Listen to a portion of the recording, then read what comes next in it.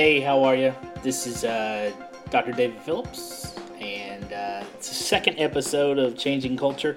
It's been a while since I've done one, but made a New Year's resolution to start podcasting and blogging some more. So here we go.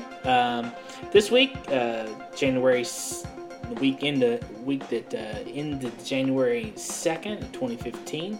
I want to talk a little bit about some Swift Healthcare. Maybe you've heard about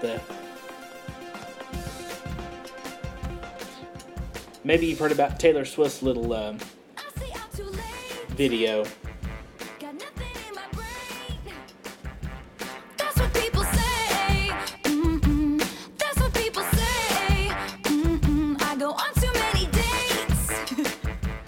She, I don't know if you've heard about that, but at the end of last year, she finished her tour, her Red Tour, and that was the end of kind of her country era, and moved into the launch of her album 1989, excuse me, and she went out lurking on social media,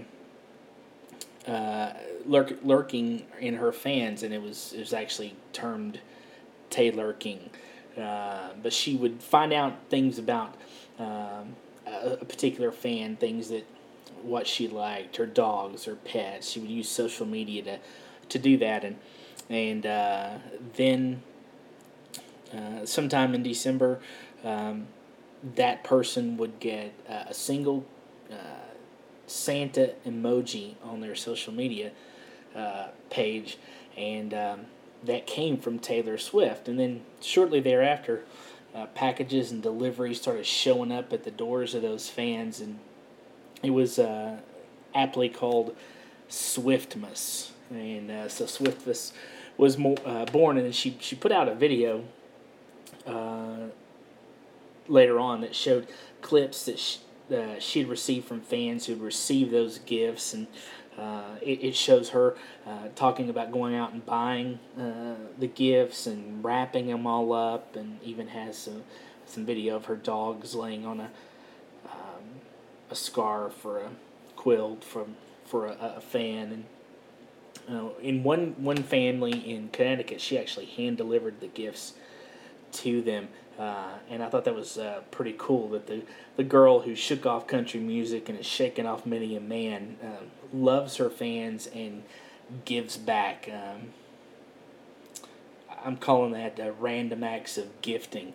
I know there's random acts of kindness, but random acts of gifting, and you might label that or term that ragging on somebody. What would it say about your company or your organization if you ragged on somebody, if you just did a random act of gifting, just out of nowhere? What would it say about a company? What would it say about a church? What would it say about a person in general if you just offered a gift to someone out of the blue, and really for no reason, just because of your compassion, because of who you were, and the cool thing about that is you could let them tell their story of receiving that gift and the experiences that go through with it, receiving that gift. It could be done in their own words, in their own ways that they would express themselves, and it could be done with video or a note or whatever. But you could put that together and share it, and it's not a production at that point. Really, it's real life. It's raw, unedited, real video, real responses of someone who's had their life touched. And I think it would speak wonders to an organization, whether it's a church or other nonprofit or a business, if they did that, especially for people in need. If they had a tie-in to maybe a county welfare agency or some other organization that would allow them to kind of have an idea of the needs of people or families within their community, and not to just do it at Christmas, but to do it year round. I think it would speak a whole heck of a lot to the company. It would create a level of company or corporate loyalty, increase your reputation within the community, do things like that. Not that you're seeking publicity, but you're just doing it out of the goodness of who you are as a person and the needs that you see within your community, and let people tell their story the way they would want to express that. You can put it together, you can package it. I think that's responsible and that's appropriate, but kind of do it after the fact, and see what that happens. Not just for you, but to you, and to your company, and to your community. I think it would be something that would be life changing.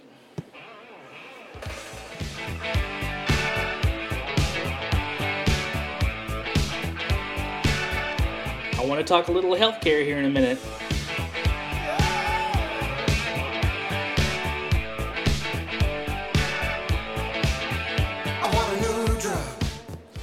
I've been reading a book on applied in economics called Mastering Metrics, The Path from Cause to Effect. It's by Joshua Angrist and Jorn Stefan Pischke. I hope I'm pronouncing that right. And the book is about data science and metrics and things that economists use to think about cause and effect in human behavior. And one of the things that they discuss is healthcare. And I thought that it was I thought it was a fascinating discussion. The authors looked at two studies regarding healthcare and the outcomes of healthcare and health insurance. One was done in the 1980s, and the other was done as part of Oregon's health plan in 2009. The first that they looked at was the Rand Health Insurance Experiment, and it was an experimental study of healthcare costs and how healthcare was utilized and the outcomes of that the utilization from 1974 to 1982. What they set out to answer is, does free medical care lead to better health than insurance plans that require the patient to shoulder part of the cost? In other words, if we just give you health care, will you be healthier if you do that? If we give you free health care, healthier than or have those outcomes better than those who shoulder part of the cost, have a copay or a deductible or whatever. And so the team established an insurance company using public funds, and they assigned about 5,800 people to insurance plans that either had no cost sharing or were completely free. That had a 25% copay, a 55% copay, or a 95% copay or co-insurance. And they had a maximum annual payment of $1,000. So they either had a 25% co-insurance, a 50% co-insurance, 95% co-insurance, but they only paid out $1,000 a year. And they randomly assigned people to each of these different insurance plans or insurance rate plans. And the thing that emerged from that study was that subjects that were, or people who were given a more generous insurance plan, those that were either free or had low cost of sharing or low co-insurance, they used healthcare more. That probably makes sense. The economists that were part of this study had a view that the demand for a good would go up when it gets cheaper, including health insurance, and that surely was the case. People who didn't have to worry about the cost of health care consumed health care quite a bit more. But what they found was, even though they consumed health care more, they weren't healthier. They weren't any healthier than those across other groups. The second study came from an Oregon Medicaid health experiment, which was a research study that looked at the effects of the 2008 Medicaid expansion in Oregon. What they did is they people signed up for a lottery, and so you signed up, you got on a waiting list, and after a period of time, those that were chosen were offered an opportunity to either be part of a control group of lottery losers or a study group of winners who got to be enrolled in Oregon's Medicare plan. And the results were quite interesting as well. In this study, there seemed to be an overall sense of a healthier lifestyle, but it was more mental than physical. In fact, their blood pressure, cholesterol, their physical health factors were no better than they were before the health insurance, or before the control group in comparison than before the study began. But there was a greater sense of security.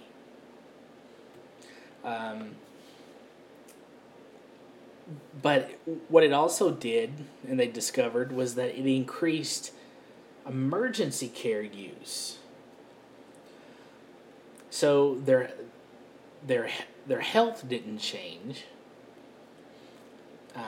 physically. Their mental health may have increased, and that could have been a result of a sense of financial security. But another outcome of this was the emergency room or emergency department use increased among those who had Medicare, which seemed odd to them, and it seems odd to me, and I'll give an explanation for that in just a moment. But what these studies suggested is that subsidized public health insurance should not be expected to yield better health. Just because you have insurance doesn't mean you're going to be healthier. It just means you're going to use it. So what do we take from this? Well, number one, behavior is hard to change. Just because we have health insurance doesn't mean we're going to become more healthy. It just means that healthcare use rises, and that increases healthcare spending. The second thing we can take from this is health insurance provides a financial safety net, and it's probably the reason that they felt better about their lives. If you feel like you can go to the doctor without it costing an arm and a leg or a ton of money, then there's a feeling of security, and we are wired for security. It's just who we are. We're drawn to that, and so we gravitate that, and for good reason. We want to feel secure. So what was disconcerting is that in the Oregon Health Plan, emergency room use went up as a result of insurance. People who could now go to a general practitioner for the flu were still heading to the ER. So old habits die hard. it's likely many of these people had never actually been to a doctor, and that's all they knew was to go to the emergency room. And if that's all you know to do, then that's all you know to do. Now, this creates some opportunities that for-profits and non-profits can leverage to help those newly insured people. Whether you like the Affordable Care Act, Obamacare, or not, the reality is it is law of the land, and many of the first-time insured are people who, for the first time in their life, have insurance, and they're going to have to learn how to navigate life with this new benefit. And one of the opportunities that it opens up for organizations is the opportunity to help people through this, to maybe put together a seminar, bring a doctor in and just help educate people on how to function in this new era where they have health insurance or are required to have health insurance.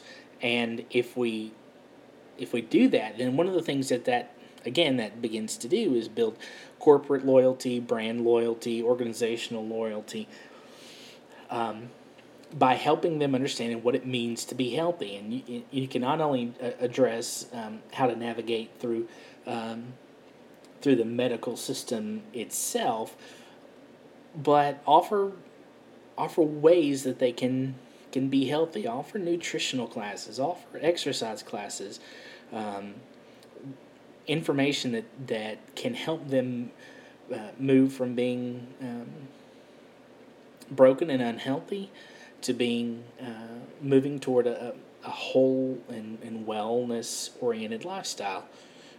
So I think that creates a very real change in your community and offers up real change opportunities within your own organizations. Because as people, if people can get healthier physically, then that reduces the cost of healthcare, because you're not having to go to the doctor all the time and not having ailments that have to be treated and taken care of.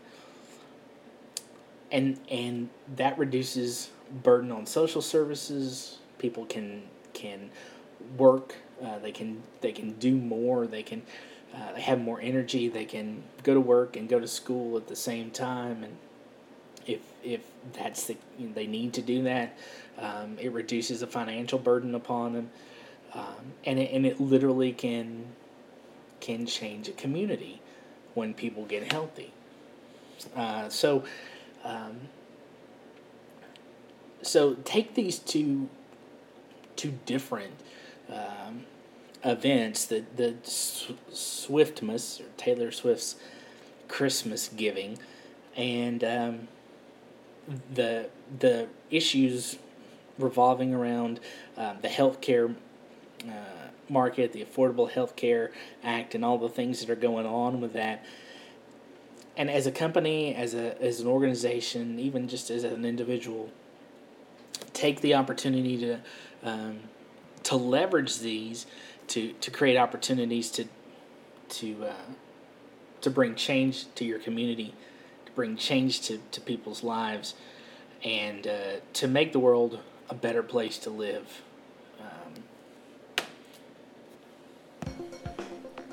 Well, that's it for today. Hope you have a great week, and we'll be back soon with another episode of Changing Culture.